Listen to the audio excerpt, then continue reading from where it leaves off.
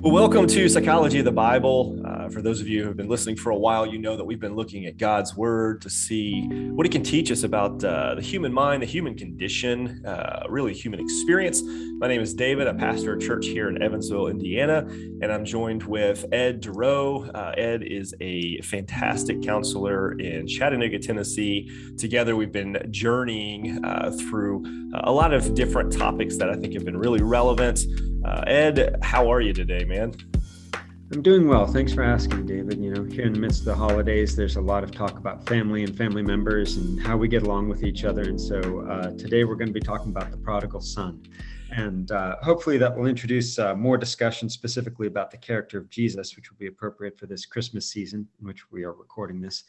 And this is one that means a lot to me personally. So I'm excited to talk. Yeah, this is going to be a great conversation. And as you said, we've kind of just come off of Thanksgiving. For context, kind of where we're coming from in our headspace. We just came out of Thanksgiving. We're rapidly marching towards Christmas. And so I think this is a fantastic and interesting story. I think a lot of times when we hear the story of the prodigal son, we kind of infuse our own thoughts and our own bias onto the story, and we lose some of the more intricate details and nuances of the story, which kind of help us kind of navigate our own lives and the lives of others too, as we're both fathers and we're both sons, and there's just a lot of complexity.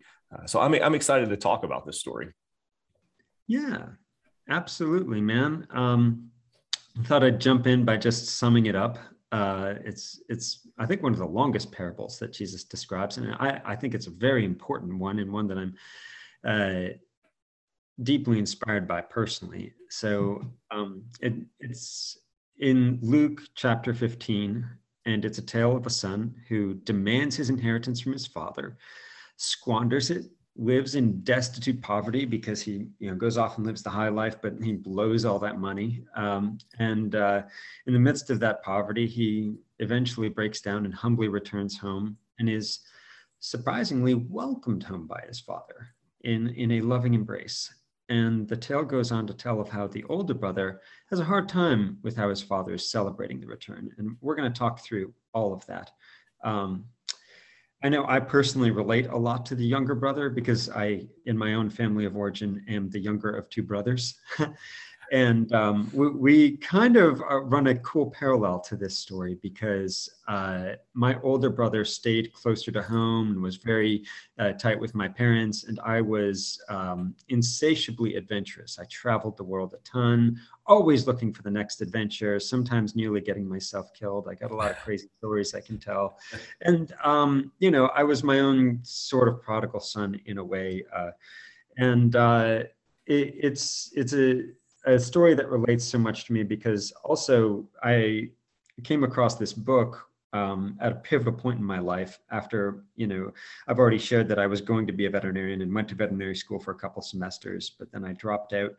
And I came across this book on the return of the prodigal son written by a very wise author named Henry Nouwen, whom I highly recommend. And that book is what made me want to be a counselor. So that is another reason why I'm really excited to be talking about this here today. Well, and I think that's what when we watch a TV show, we watch a movie, we kind of always, find ourselves in the characters, right? Like if you look at the TV show of The Office or Friends, there's two of my favorites. We're like, oh, I'm more of a, this character or that character. I think we do that a lot with the Bible, and you've kind of already done that where you're like, I'm more the prodigal son. I would definitely say, I'm more the son that stayed home. I was raised in a pastor's house, and I was not the stereotypical pastor son, rebellious. I was the kind of kid who was afraid of, any kind of trouble. I went out of my way to avoid, even a cross look. So I ended up kind of being more the son who stayed home and did the hard work and helped my dad and was always around. And so it's interesting to see how, these two characters kind of have this interplay where we assume one is good and one is bad. I think that's kind of the way this story often is looked at, is the one that goes is bad and the one that stays is good. But I don't necessarily know that we can break the world down into heroes and villains. We're all villains in our own right. and there's good and bad in both scenarios. And then that's what I look forward to teasing out a little bit. Yeah, absolutely. So with that said, let's take a closer look at the three main characters of the story. We'll start with the prodigal son himself, the younger son, who demonstrates this selfishness and immaturity in his impulsive choices. He, demands his inheritance from his father, which is an extremely disrespectful thing to do in that culture, or in any culture for that matter. Sure. Kind of saying, "Hey, Dad, instead of waiting for you to pass away, I just want that money now." Which is not his money. He didn't earn that money. I think it's worth noting his father had earned the money and promised it to him. It wasn't his money, really. Totally. So he's being very unreasonable and selfish, and his father shows this kind of alarming level of love in his willingness to do that. And we'll talk more about the father eventually, but the son then goes on to squander that wealth. He blows it on parties and prostitutes and sinful activity like that, and ends up in destitute poverty to the point where he's, off working with some pigs and wishing that he would even eat as well as the pigs. Yeah. But he's not even doing as well as they are. And he says to himself, how many of my father's servants are living better than I am right now? Maybe I can just go home and be my father's servant. And again, we'll talk about the father and his loving acceptance of the son eventually, but this is the brokenness that he comes into. And it is worth noting, and I think a very important part of the parable is that when he does return home, he does it in an attitude of profound humility. Yeah. That's an important part of the repentance journey. He doesn't just waltz back and say, "Hey, Dad, let's have another go at this." He comes home in a broken state of humility. And that ties well into what we talked about in our previous episode, lament, and the importance of breaking down, of not holding too fast to our own pride. And so that's something that's kind of admirable about the younger brother. But it also describes the parable's depiction of the sinner's course. I mean, his season of indulgence, and I think for many of us, we've been there. Well, you've described that you've been there. I've been there in my own right. I'm not free from sin, but he's completely abandoned life as he knew it, and I think this overindulgence of sin caused him probably for a moment to feel free. And I think that's really why we pursue a life of sin. I think that's why we want these things in our life, because we feel like they allow us to be free. What we don't realize is sooner or later, sinful practices, they fail to satisfy. And often what comes in is a sense of regret and shame. And it enters our life just as it did for the prodigal son. And those things that we were doing that we thought were helping us feel alive are now the things that cause us to feel captive. So he's pursuing all these things that make him in a moment feel free from autonomous from his dad, and he's indulgent in his parties. And then he realizes at the end of it all, nobody's there to help him. All of his friends have left when the money ran out. And now he's just sitting with a sense of regret and shame. And now he's in bondage. He's in a prison of his own making. And that's exactly what happens for us when those things stop satisfying our soul. We become a slave really to regret and shame. Mm-hmm. And I think we don't always equate the feelings of regret and shame and guilt with our behavior or our choices. Yeah. And I think we can all be like the younger brother at times. Yeah. But our inheritance from God is not money. It's love, because God is, and we are his children created in his image. So our inheritance from him, what he gives us, is love. And thus, when we sin, we are squandering love. Yeah. Whether we're sinning in pride by thinking we're better than other people, and that can just distort and destroy relationships, or in lust where we objectify other people, or whether it's in envy where we prioritize material things or status over relationship. What we're squandering in every form of sin we can ever commit is love. And that's the inheritance we end up, like the younger brother, selfishly demanding from God. I want all this love, and we blow it on sin. Yeah. Wow, that's good. We use that freedom, we use that autonomy to choose sinful things. Yeah. And then a lot of us are dealing with the consequences of that, which, obviously there are practical consequences to sin. This guy's now broke and he's eating with the pigs. but there are also deep psychological consequences to sin, where we've now created, neural pathways that have allowed things we never thought were possible in our lives to now be, commonplace as habits or whatever. And so I think there are deep, both psychological and practical consequences to choosing a life of sin. And I think there are moments, we all have them, where like the toothpaste just won't go back in the tube. Something's happened and it's altered the course of our life, and there's no going back. And I think we have to be very careful when we reach those moments to make sure that our next decision isn't to try to hide our mistakes or bury our sin, but to confess and to get help, so that we don't just give into that life of sin. Yeah. And the antidote to the life of sin is not just some, willpower or some just choose to be a better person. The antidote that the younger son found was in returning to his father. Yep. The best decision he made was to come back, was to admit that he was broken and come back. Yeah, he didn't just figure it out for himself because he couldn't. Yep. He had to come home. And this is the option we have, the only option we have as humans, and especially as Christians, is we don't get to willpower or intellectualize our way into a better, holier life. What we get to do is run home to Christ. Yeah. And he gets us right again. Yeah. And that's so good. And I think a lot of us, I think we can all relate to that at some level. That there is a God waiting for us to come back home if we're willing to admit that we're broken, that we've made mistakes. I think that's where pride steps in, where we don't want to admit. And I think that's what we see fleshed out in very undertones in the story. As he's eating with the pigs, he's kind of rationalizing, well, even my father's servants, they eat better. I think he's rationalizing, well, he might not accept me back into the house, but at least he might accept me somewhere. You know what I mean? And so he's kind of rationalizing, like, hey, maybe at least he'd put me somewhere, and not really thinking he'd fully get complete and total forgiveness. Totally.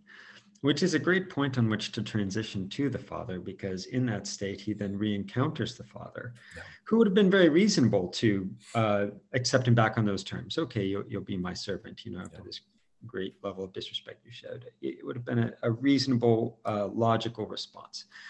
But he doesn't do that. He runs out to greet his son in this embrace, and it's this emphatic show of passionate, caring love. He's delighted to see his son again.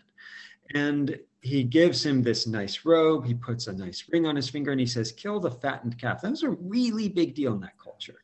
Yeah. It was like, the big festival of the year was when you killed the fattened calf, right? And he's like, this is the biggest thing that's happening all year, right here, right now. Forget whatever the special holidays are, or whatever our personal celebrations were. This is it. And he's so excited and he's so loving that you see it not just in his behavioral response, but in his emotions. He's showing this passionate delight, this elated nature. He is just in a celebratory state at his son's return. And that's so passionately, beautifully empathic. Yeah. And honestly, he has no reason to be. In a very human and real way, the father has every reason to turn his son away. He has every reason to say, I told you so. He has every reason to say, hey, these are the consequences of the decisions that you've made, now go on. You know what I mean? Like that, none of us, if we had read this story and the father turned him away at the gates, we'd all be like, yeah, that makes sense. Right. I mean, you were hurt, you were taken from and taken advantage of. And it just, you have every right to, and yet he didn't.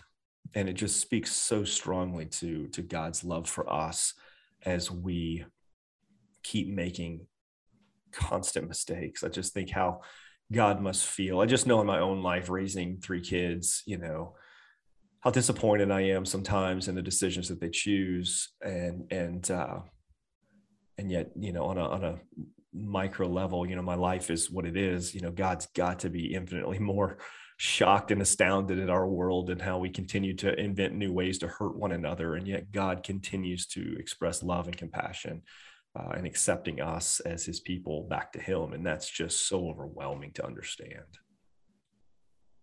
It is. And it's a beautiful, inspiring demonstration of what unconditional love looks like. And that's why this parable is so important, because Christ is declaring God's love for us in this and showing us what that means. And we don't deserve it. It's not something we can deserve. And that's what makes it so overwhelming. Yeah, absolutely. And with that, I think it's also worth noting, in Christian culture, we've paid a lot of attention to the Father's acceptance of his Son's return. And that's very important, and it's worth noting. But there's also another overlooked part of the Father's love for his Son that nobody ever really talks about. And that is that as hard as it was for the Father to accept his Son back, it may have been even harder for him to let his Son go in the first place. Wow. Here's a son he loves this much, that he cherishes this much, who is so disrespectful, basically a slap in the face to his father, and then just decides to walk off. And his father has to let his son go, knowing full well he may never see him again. Yeah. Right? Yeah. How hard is that? It's unimaginably difficult to contemplate and to even to know at what point you reach where you say, hey, this is your life. These are your choices. I'm going to give you and he gives him his money knowing that he's going to use it to harm himself. It's not that he just lets him go, but he actually releases to him resources to live a life of indulgence, hoping that he would see the end road, hoping that he would see how living this way isn't healthy and come back, but he has no guarantee. And that's terrifying. That's terrifying because there are people who live the remainder of their lives in that indulgence, who chase the high, who chase the feeling of excess, and they do and harm and squander any way that they can. There are a countless number of people who haven't come back, who continue to do that. And so this father has no guarantee that he'll actually come back in the story. Yeah, which would have been heartbreaking. And therein we see again this deep emotional connection, to have to let go, and the delight he shows in receiving back. Yeah. And it's so deeply inspiring and reassuring to us as Christians that when we mess up, that there's that level of grace for us.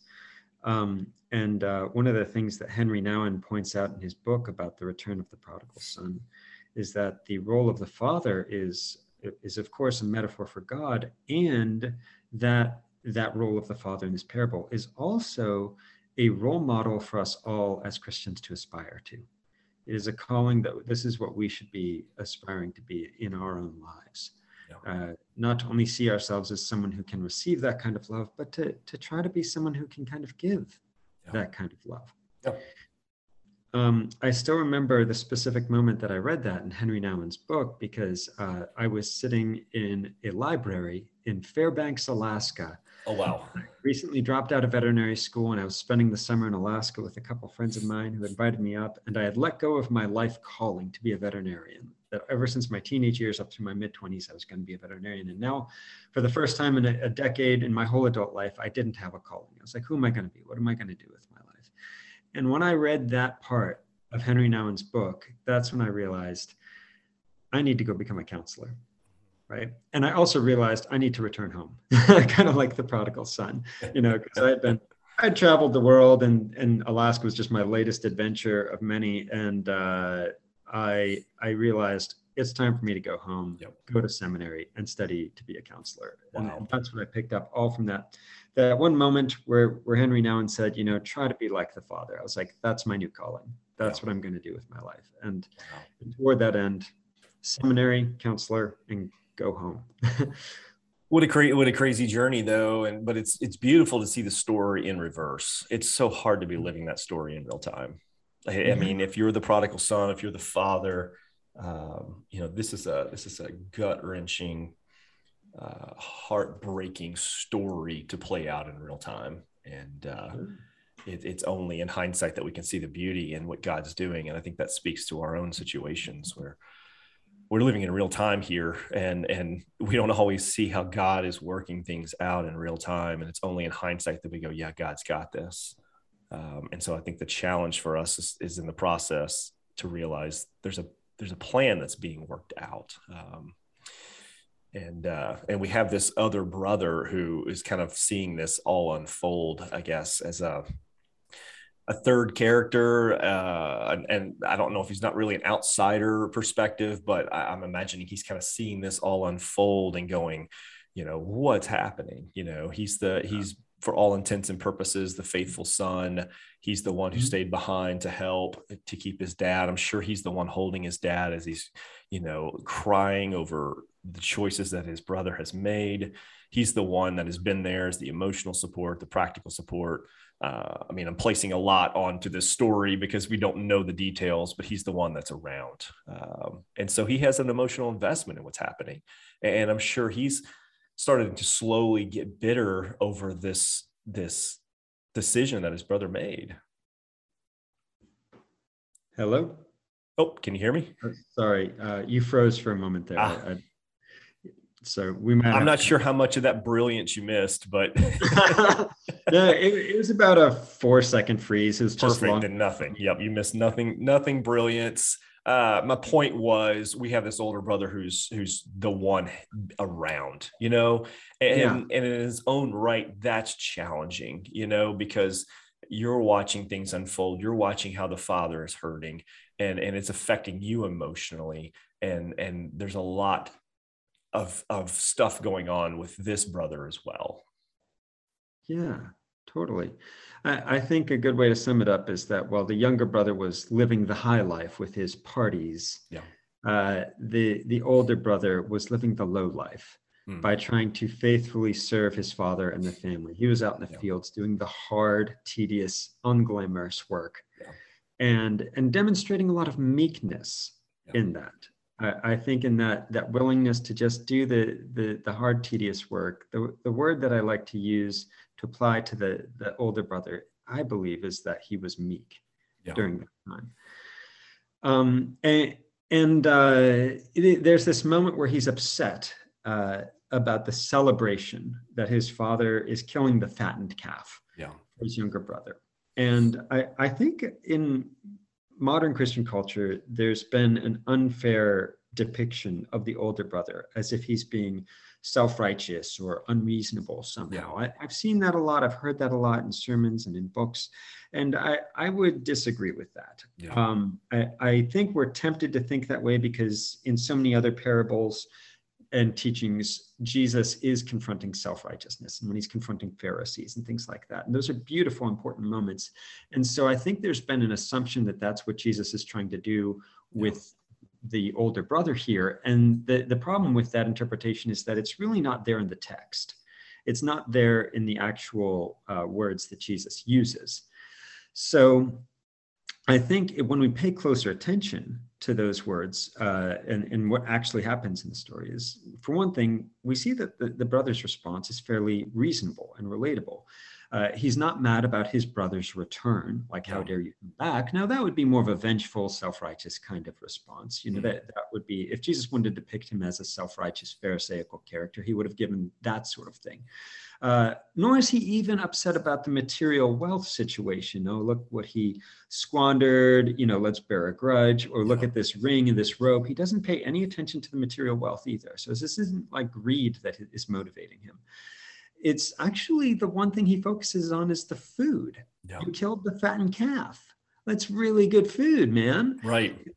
A very practical thing to be focused on, And so I see the older brother's response as being actually pretty relatable. And that it's also worth noting that his father doesn't rebuke him as if he had done something wrong. His father comes out to reassure him, to say, all I have is yours. This is the key moment for me in the parable, is God's not just accepting back the younger brothers and the prodigal sons. He sees all the other Christians who are like, hey, I felt wounded by what this person did. And he comes to us with the same kind of reassuring love. He comes to the older brothers out there and demonstrates this beautiful unconditional love and says, all I have is yours. That's good. And when I think about that moment when the father says to the older brother that beautiful phrase, it makes me think of the Beatitudes where Jesus said, the meek shall inherit the earth, right? God is saying to the meek, all I have is yours. Yeah.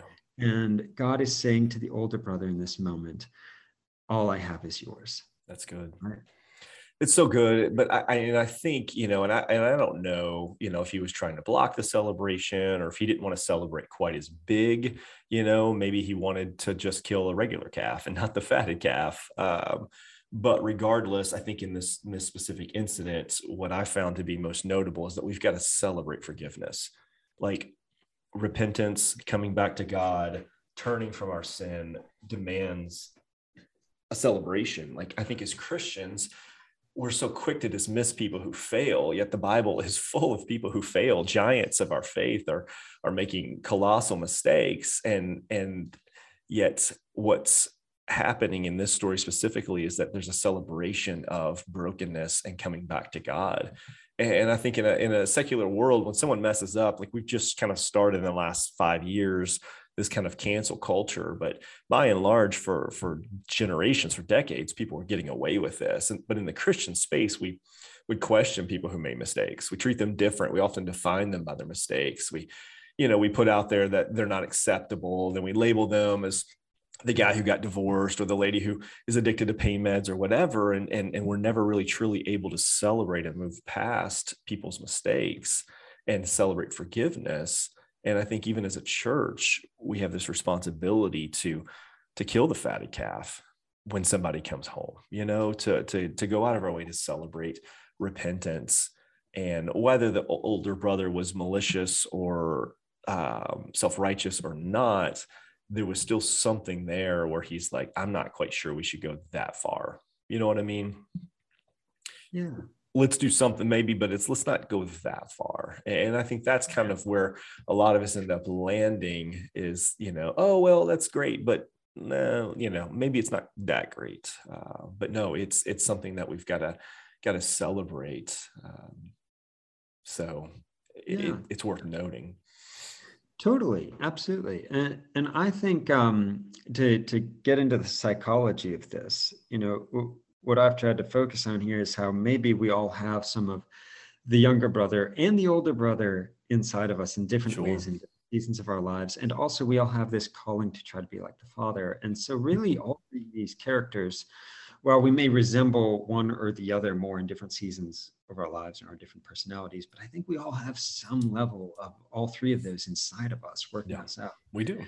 And maybe that's the cool takeaway here. In fact, psychologically speaking, the fascinating thing about saying that those three characters are maybe all inside of us is that it resonates very well with the way Sigmund Freud broke down the human mind.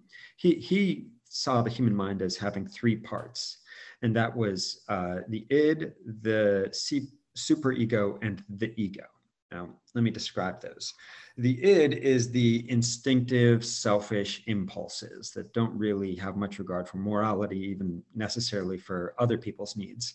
It's just the selfish, impulsive part that can exist inside of all of us. And that's a lot like the younger son in this, the prodigal son.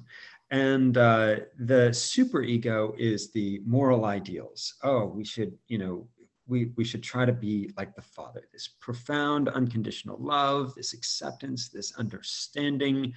What a beautiful role that is. So that's what Freud called the superego. And in between the high morals of the superego and the very low or absent morals of the id, that's where the ego occupies as a sort of like functional middle ground, trying to make sense out of reality. Like we don't really get to live up to the Father. We don't want to end up like the younger brother.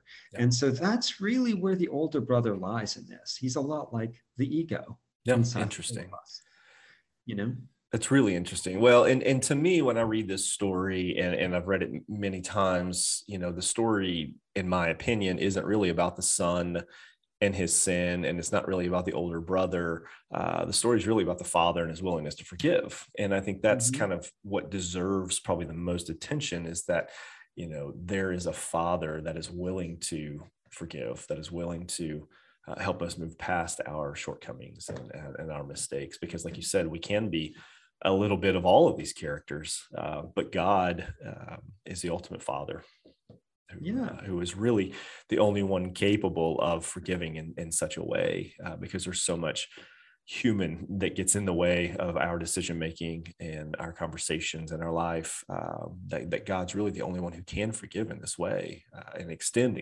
unconditional love. Yeah, a father who loved us so much that he sent his son to die for us, which is one of the things we're celebrating here in this Christmas season. And this son, who is God himself, loved us so much that he told us this parable. Yeah, so that we could better understand God's love. Yeah. But getting back to how we have all three characters inside of us kind of jumbled up in our minds, I think that's such a cool thing that Jesus taught us. And it's worth noting that when Freud gave us that breakdown of the id, the superego, and the ego, that was groundbreaking, and it's been so important in psychology that people still use that framework to this day. Wow. And it's very influential and very important. And here Jesus came up with a similar framework roughly 2,000 years earlier, right? And so it's one of those things where psychology has some really cool stuff to offer us, but only in as much as it already reflects the deeper truths of the Bible that pre-existed it. Well, and I think and we see this play out in the scientific world, regardless of where you look. Science is kind of always playing catch up to what the Bible's already taught us. Psychology is kind of already playing catch up to what the Bible has taught us. I mean, it's only when we kind of can reflect. That's why I don't really think that there's a dramatic difference. A lot of people have this conflict between science and scripture, or science and psychology and scripture, but they pair well when you understand it through the lens of scripture, that they're not always at conflict. In fact, I'd argue they're almost never at conflict when we filter them through the lens of the scriptures. And that really helps us understand the complexities of the scriptures. Like, we read them as frivolous kind of devotionals or short 30-second stints, but the scriptures really do have a lot to say about how we live in our lives. And it's fascinating when you start to point that out, as you've done. Yeah. And it gives us a lot to chew on internally as we think through, how we can repent of our own younger brother, prodigal son tendencies, how we can strive to be like the father, and how we can also be a lot like the older brother at times, trying to just make sense of it. Sense of it all. Yeah, we can find ourselves in the narrative for sure, and help others journey through that as well. Again, we talk about the importance of counseling. We talk about the importance of being involved in a community of faith. Knowing that we need one another, because we've all been one of those characters. So we need one another to help us as we navigate sort of, our own personal lives. And so anyway, I think it's beautiful. It's a beautiful story of redemption. It's a story of redemption that we all hope and pray is the story of our own lives, as we kind of are all just one bad decision away from, making a mess of our own lives. We pray that the story of redemption is our story. We know that it is. And so it does give us hope as well. So I think this is a really, really, really wonderful story and conversation. And I think this has been a fantastic kind of, teasing out of this passage. And I'm not sure if we even gave the passage in Luke 15, but certainly we encourage you, if you want to dive deeper into the scriptures, to do so on your own. Luke is a great way to find this story and see what God's saying to you through the story. Is there anything else you've got to add to this, the prodigal son, Ed, before we close up? No, I think we've pretty much covered it. It's been a great discussion, and I'm looking forward to talking more about Jesus and his teachings in future podcasts, as well as maybe focusing on Mary and Joseph in future episodes as we move closer to Christmas. I think it's great. Well, certainly we want to thank you for taking time to listen to this podcast. If you find value in the content of this podcast, we invite you to share it with others, rate and review the podcast on iTunes. this really helps us as we continue to provide encouragement. And as we're kind of wrapping up our year, this is kind of the first year we've done this, and we're seeing a lot of great success. And we thank you for continuing to support us and to share it and to listen. So Ed, thanks so much. It's been a great conversation. I look forward to talking to you soon. Thank you too, Dave. Yep, take care.